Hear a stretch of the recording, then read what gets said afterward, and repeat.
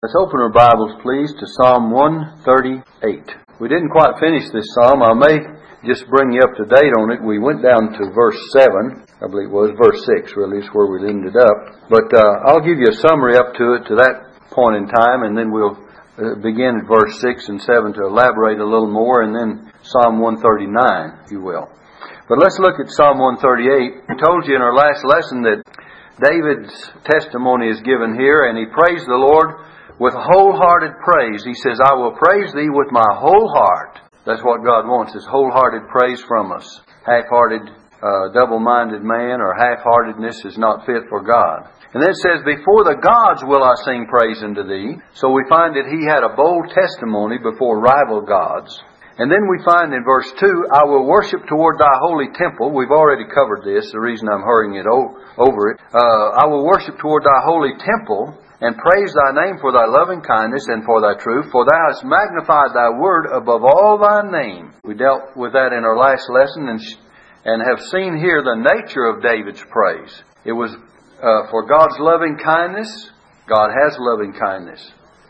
In fact, He has loving kindnesses, plural.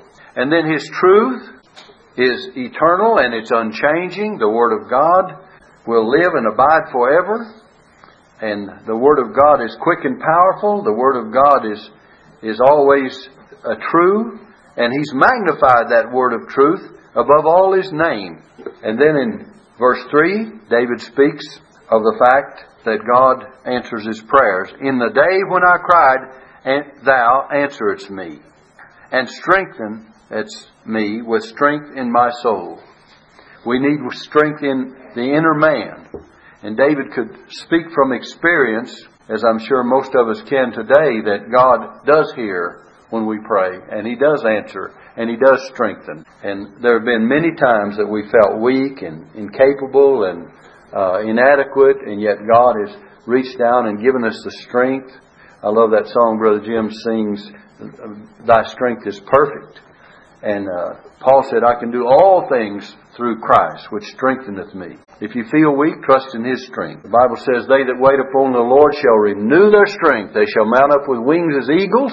They shall run and not be weary, and they shall walk and not faint. You know, some people can fly like eagles.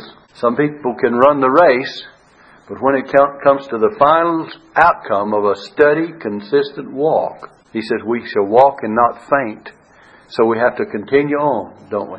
That shows continued progress in spite of all the other activities we may have had. We may have run at times. We may have even been flying at times. By the way, some of these fellows have, John and Jim have shoes that they're always walking on air. Did you know that? That's what they said before the service. So we can do all kinds of things, but God has to give us the strength, doesn't He, to do any of them. And then David could surely speak from experience. And then we get on down to verse 4 and 5. It says, all the kings of the earth shall praise Thee, O Lord, when they hear the words of Thy mouth. Yea, they shall sing in the ways of the Lord, for great is the glory of the Lord. And so there's David's prophecy would be fulfilled, that even kings would bow before the Lord and praise Him, and all rulers will eventually be brought to praise the Lord for His great glory.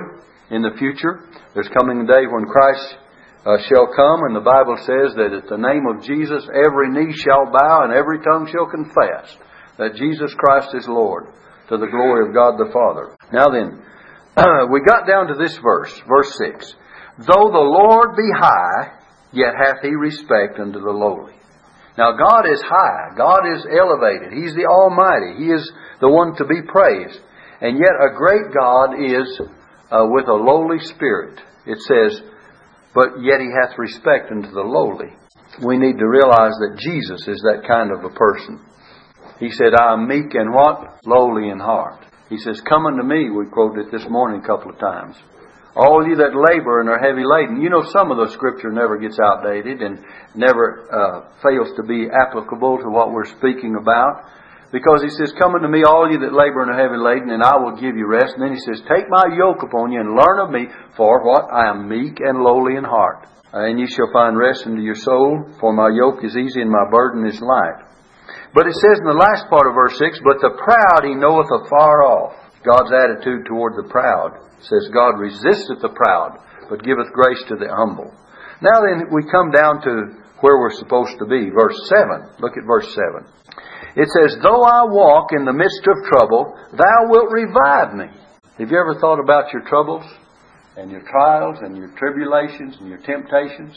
Don't let them get the best of you, because David said he claimed the promise of God for his protection and for his help and for his needs. And you and I need to do the same. Though I walk in the midst of trouble, thou wilt revive me. Thou shalt stretch forth thine hand against the wrath of mine enemies, and thy right hand shall save me. David had great confidence in the Lord to help him. And David claimed the promises of God for his protection. In Isaiah 41 verse 10 it says, fear thou not, for I am with thee. Be not dismayed, for I am thy God.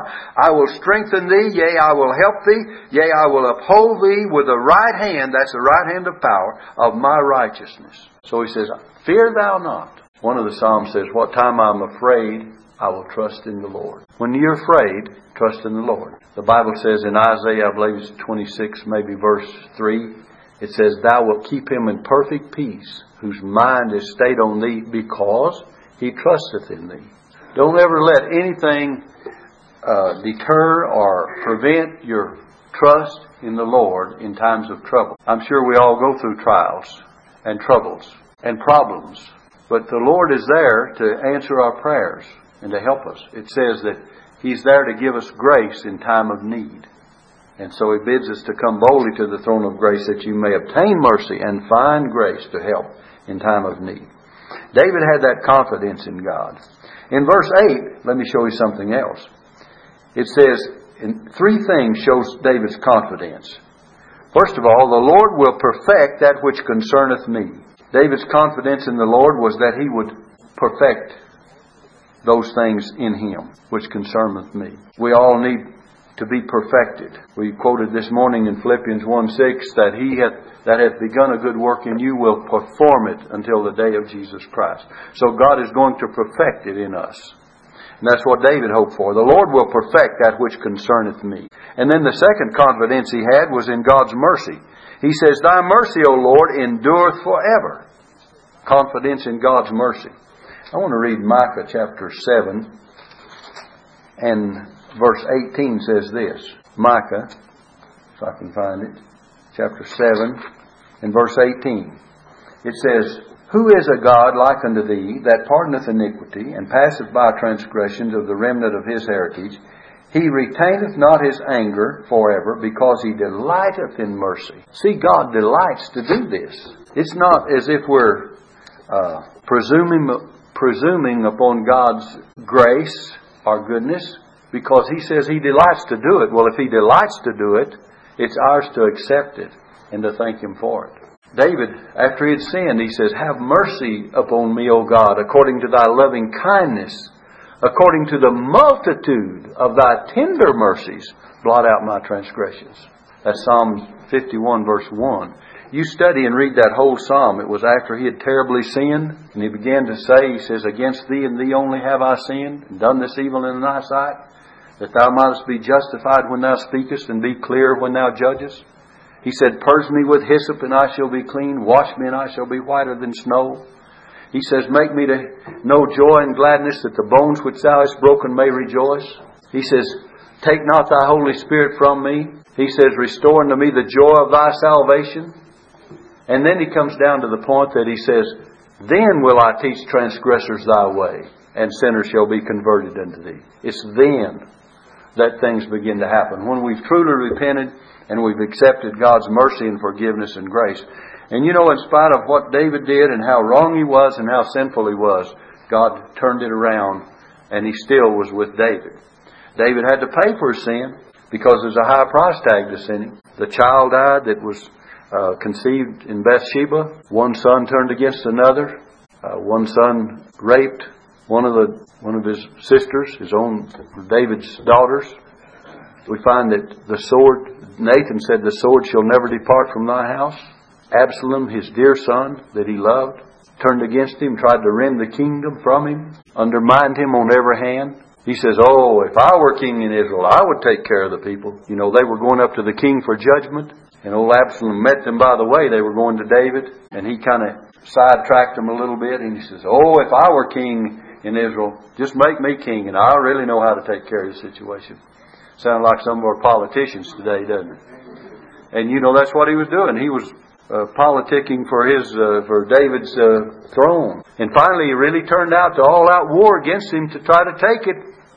And then, when this conflict was over, old Absalom was hung in the forks of a great oak tree as his mule ran under it, and there he was slain. And when the word came back to David that the victory is yours, David, the rebellion's been put down.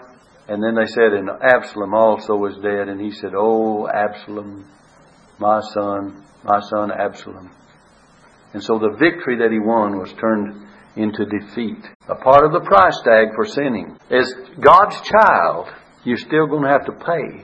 Now, the penalty of our sins under the blood of Christ. We're not going to go to hell because we've sinned. Thank God for that. But on the other hand, whatsoever a man soweth, that shall he also reap. And listen, it's still true. And God deals with us as with children, and whom the Lord loveth He chasteneth, and scourgeth every son whom He receiveth. So don't ever think, just because you're a child of God, one that God loves dearly, that you can go out and rebel against God and sin against God and do wicked things without having to pay the price. There's a high price tag to sinning. And the sword never departed from David's house. We find it in various ones of the Old Testament, Abraham, various others that you could mention. It happened the same way. Noah had to reap what he sowed. He had a lot of problems too. After God brought him through the flood, he went out and he planted him a vineyard and he got drunk, didn't he? And he brought because of that temptation, he brought great sin and a direct curse upon one of his grandsons. Cursed be Canaan. By the way, it wasn't Ham that was cursed. It was his grandson, the son of Ham, right? So we find that there's no way to escape that. Listen, the last statement here. The Lord will perfect that which concerneth me. So that's David's confidence in the Lord and perfecting him. Then, thy mercy, O Lord, endureth forever. We thank God for His mercy. And then he says, forsake not the works of thine own hands. Look, what does he say here? David's confidence in God did not make prayer unnecessary. Did you know that? Just because you have confidence in God does not make prayer unnecessary. We're to pray. Jesus said, when thou prayest, enter into thy closet. Pray unto thy Father in secret. And thy Father which seeth in thee in secret shall reward thee openly. So, He didn't say if you pray, but when you pray. In the book of Ezekiel, let me read it, chapter 36 of Ezekiel, chapter 36, beginning with verse 35. It says, and they shall say, this land that was desolate is become like a garden of Eden. We want God to give us rain because our land is dry. And the waste and desolate and ruined cities are become fenced and inhabited. In other words, God was turning things around for them. Then the heathen that are left round about you shall know that I, the Lord, build the ruined places and plant that was desolate. I, the Lord, have spoken it, and I will do it. Thus saith the Lord God, I will yet for this be inquired of by the house of Israel to do it for them. Get that statement? He said He's going to restore and He's going to bless and He's going to turn the desolate to become like the Garden of Eden and all these things, and the heathen would know that He is the Lord. But He says, thus saith the Lord God, I will yet for this be inquired of by the house of Israel to do it for them. He expected them to pray. In other words, prayer was needed for it to be done. A lot of times we think that we do things ourselves, but God has to do it. And we have to pray. We should pray in order for Him to do it. We need to pray. The Bible teaches that Thou, Lord, that hearest prayer. Now let's look at the next psalm, if you will, quickly. Some attributes that belong to God alone. Psalm 139, we see His omniscience and omnipresence and His foreknowledge in this 139th psalm. First thing we see is that God knows all. This is called the omniscience of God. He knows all about us as individuals. It says, O Lord, Thou hast searched me and known me.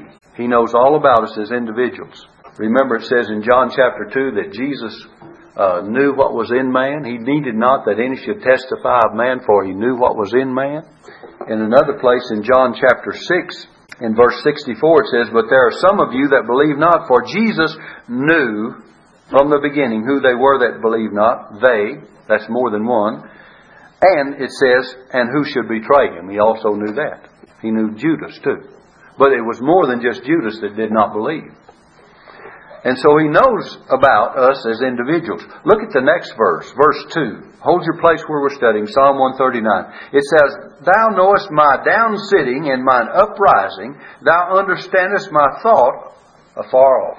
He knows all about us when we are inactive, when we're not doing what we ought to do. When we're inactive. In Matthew 9 verse 4 it says, "And Jesus, knowing their thoughts, said, Wherefore think ye evil in your hearts?" They were accusing Him of blasphemy. He knows all about hearts. He knows us when we are active too. It says, "Thou knowest my down sitting." That's inactivity, isn't it? "And mine uprising," when we're active, when we do something. "Thou understandest my thought afar off." He knows our future thoughts. He knows all of our thoughts. The Bible says, the Word of God is quick and powerful. Listen. "And sharper than any two-edged sword, piercing even to the dividing asunder of the soul and spirit, of the joints and marrow. And is a discerner," "of the thoughts and intents of the heart." God knows all about the inside. All about the thoughts and intents of the heart. And He knows us completely and thoroughly. In Job 42 verse 2, listen to this verse. It says, "I know that thou canst do everything, and that no thought can be withholden from thee." That's rather amazing, isn't it? We go along in life and we think, if God knows what we're doing, that's pretty much knowledge, isn't it? But He knows not only what we're doing, but He knows what we're thinking. Before we do it, or even if we don't. He knows our thoughts. The Bible says that Word is a discerner of the thoughts and the intents of the heart. And then the next verse, Hebrews 4:12 that I quoted, verse 13 says, "Neither is there any creature that is not manifest in His sight, but all things are naked and opened unto the eyes of Him with whom we have to do." So He not only knows, but He sees. And it's all open unto the eyes of Him with whom we have to do. And then look at the next verse. Verse 3, he says, verse 3 and 4, "Thou compasseth my path and my lying down, and art acquainted with all my ways. For there is not a word in my tongue, but lo, O Lord, Thou knowest it altogether." So He knows us completely and thoroughly. He knows our word. "There's not a word on my tongue, but Thou knowest it altogether. You're acquainted with all my ways. Thou compasseth my path and my lying down." So all of these things are true, that He knows us completely. And then in verse 5, look at that verse. It says, "Thou hast beset me behind and before, and laid Thine hand upon me." We are under His constant observation and care. "Thou hast beset me behind and before, and laid Thine hand upon me." That means that we're under His care. Verse 6 says, "Such knowledge is too wonderful for me. It is high, I cannot attain to it." His knowledge is beyond our understanding. In Romans 11 verse 33 it says, "Oh, the depth of the riches, both of the wisdom and the knowledge of God! How unsearchable are His judgments, and His ways past finding out." Sometimes we think we've got everyone figured out. Have you ever said, "Well, I know where that person's coming from. I figured them out." You don't figure out God. God says His ways are past finding out. In fact, sometimes even with all the revelation of what He is accustomed to do, what He will do, what He has done, we're still surprised at some things, aren't we? We find His ways are still past finding out. And that's what the psalmist said. Now I want you to notice God's omnipresence. We've been talking about His knowledge now, and now we're talking about that God is everywhere present. Beginning with verse 7. He says, "Whither shall I go from Thy Spirit, or whither shall I flee from Thy presence?" We have people trying to run away from God and hide from God. Adam tried to hide from God amongst the trees of the garden. And God said, "Adam, where art thou?" Well, God knew where he was. He was just giving him the opportunity to repent and turn and confess if he would. He knew where he was all the while. He didn't have to come and say, "Well, no, Adam, I can't find you." He says, "Adam, where art thou?" He knows where all of us are spiritually as well as physically. But He knows where we are spiritually. We might try to fool someone about our spirituality or about our condition and fellowship with God and everything, but we're not going to fool the Lord. He knows exactly where we stand. It says, whither shall I go from thy spirit, or whither shall I flee from thy presence? There was one that tried to run away from God. Remember? Several. But in particular, Jonah. In the book of Jonah chapter 1, it says, Now the word of the Lord came unto Jonah the son of Amittai, saying, Arise, go to Nineveh, that great city, and cry against it, for their wickedness has come up before me. He says, Jonah, you go preach to the wicked city of Nineveh. And it says, But Jonah. We all fit in that category from time to time. But Jonah. We decide we're going to do different than what God has said. It says, But Jonah rose up to flee unto Tarshish from the presence of the Lord. What did the psalmist say? Whither shall I go from thy spirit, or whither shall I flee from thy presence? And Jonah thought he could get away from the presence of the Lord, and went down to Joppa, and he found a ship going to Tarshish, so he paid the fare thereof. By the way, when you run away from God, you're going to pay the price. Paul was taken all the way to Rome, and all the way on the journey on all the ships at God's charge. But Jonah paid the fare thereof. But you know, the Lord said concerning Paul, He says, you will be brought to your destination. You're going to arrive safely. And through all the things that transpired, Paul was taken care of all along the way. But here, Jonah paid the fare thereof and went down into it to go with them into Tarshish from the presence of the Lord. And then we find the story of what God did. And he got real nervous before it was all over, didn't he? I'll tell you what, when that storm came upon the sea and the sailor says, what in the world has happened to us? We didn't expect this, and they were real skilled men. And Jonah says, I know what the problem is. Says, it's me. Not my father, not my mother, but it's me, O Lord. And he says, unless you throw me overboard, says, when you throw me overboard, the sea will be calm. Sure enough, they did. And a great fish swallowed up Jonah. And out of the belly of the fish, he cried out and says, out of the belly of hell cried I. He said the weeds were wrapped around his head. And he said, well, let me read some of it.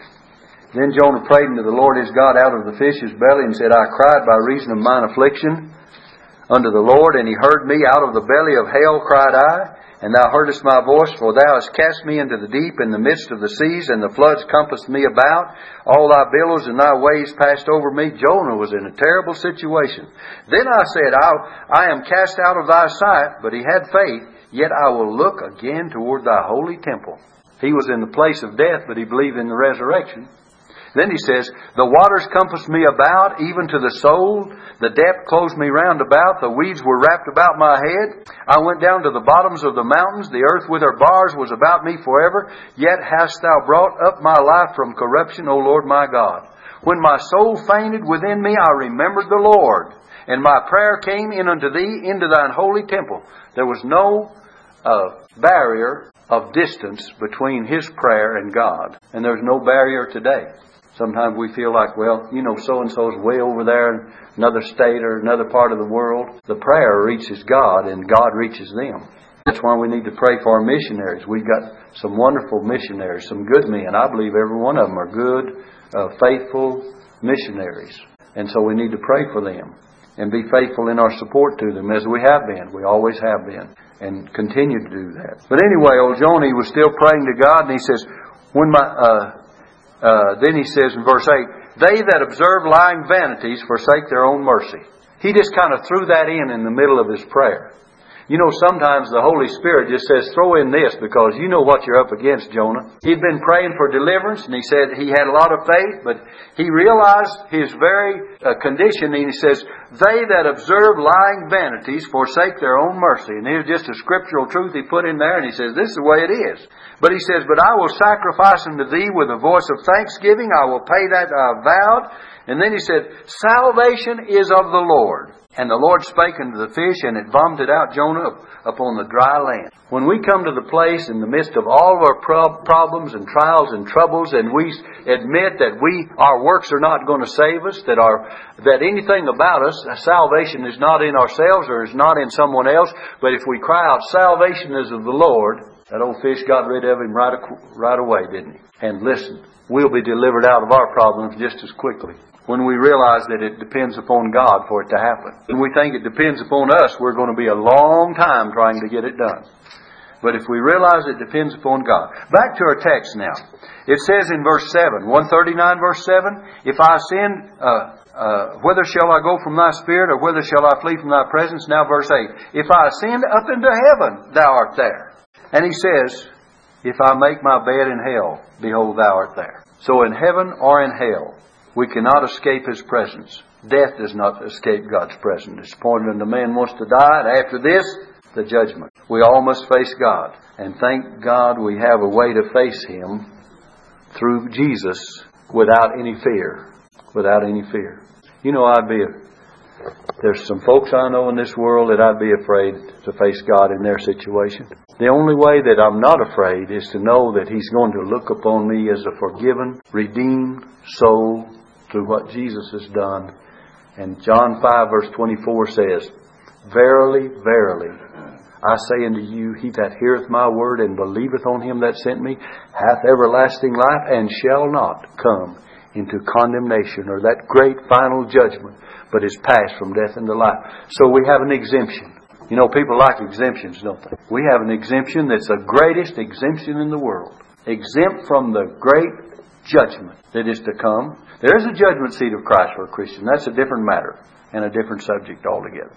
But we are exempt from that which would separate us eternally from God, because Jesus has already been separated from God on the cross, said, my God, why hast thou forsaken me? And for our sins He took that judgment and that separation. We preached on it this morning. And now we're free from it. Free from it. You know, I've seen people that accuse folks like you and I, if we believe what I'm preaching tonight, of eternal security, exemption from judgment, of being presumptuous. I don't believe it's ever presumptuous to take God at His word. If God says it's that way, I'm going to take His word for it rather than some man's argument about it. And He says it's that way. He says, you're passed from death into life, and you shall not come into condemnation. Jesus said, my sheep hear my voice, and I know them, and they follow me, and I give unto them eternal life, and they shall never perish, neither shall any man pluck them out of my hand.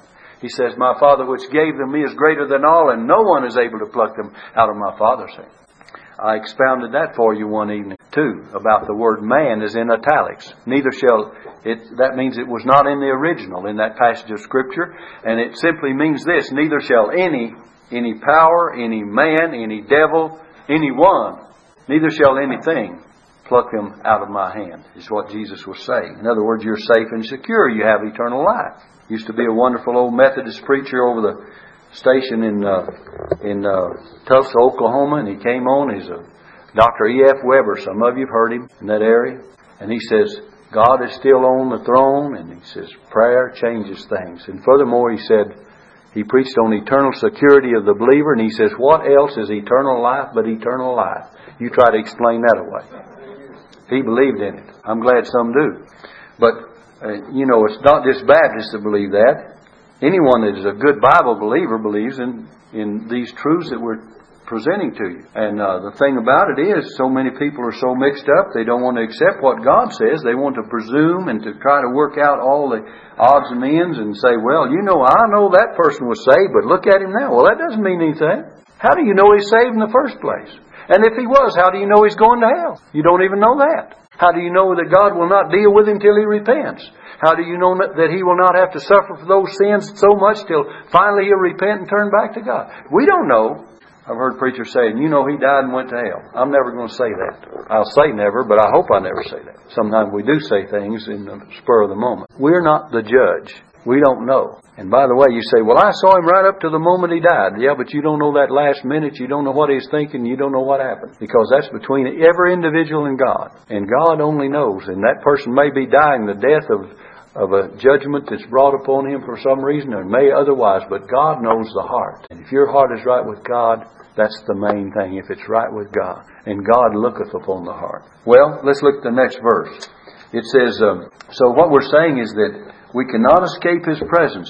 And then, verses 8 and 9, it says, if I ascend up into heaven, thou art there. If I make my bed in hell, behold, thou art there. If I take the wings of the morning and dwell in the uttermost part of the sea. God is present in every uninhabited place.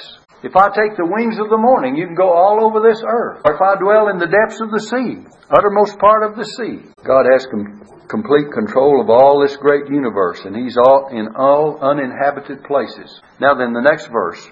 It says, even there shall thy hand lead me, and thy right hand shall hold me. So wherever you go, He's going to lead you and guide you if you're His child. Verse 11, if I say, surely darkness shall cover me, even the night shall be light about me. No amount of darkness can hide us from God.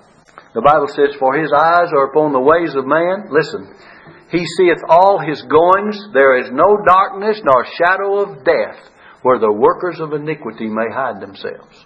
So in the darkness God sees, and He knows all about it.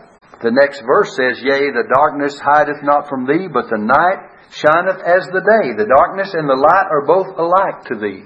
God can see in the dark. And the darkness and the light are both alike, because God is light, and in Him is no darkness at all. You read in 1 John chapter 1. All right, look at the next verse. For thou hast possessed my reins. Here's God's foreknowledge. Thou hast covered me in my mother's womb. God planned it all. God foreknew it all. And He had careful supervision of our body even before it was born. Boy, listen, we could get on some of the abortionists now, couldn't we? Look at what that verse says. Thou hast possessed my reins. Thou hast covered me in my mother's womb. He had careful supervision of our body before it was born. Paul says in the book of Galatians chapter 1. Let me see if I can find it. Verse 15, Paul says, but when it pleased God, who separated me from my mother's womb and called me by His grace to reveal His Son in me, that I might preach Him among the heathen, immediately I conferred not with flesh and blood. He says that God that called him, that separated from his mother's womb, called him by His grace. So God knew that He was going to call the Apostle Paul to be the apostle before he was ever born. It indicates that that is the condition. Well, someone said, well, I am not so sure about that. Look in the book of Jeremiah chapter 1 and verse 5. Let's read verse 4. Then the word of the Lord came unto me, saying, what did God say to Jeremiah? Before I formed thee in the belly, I knew thee.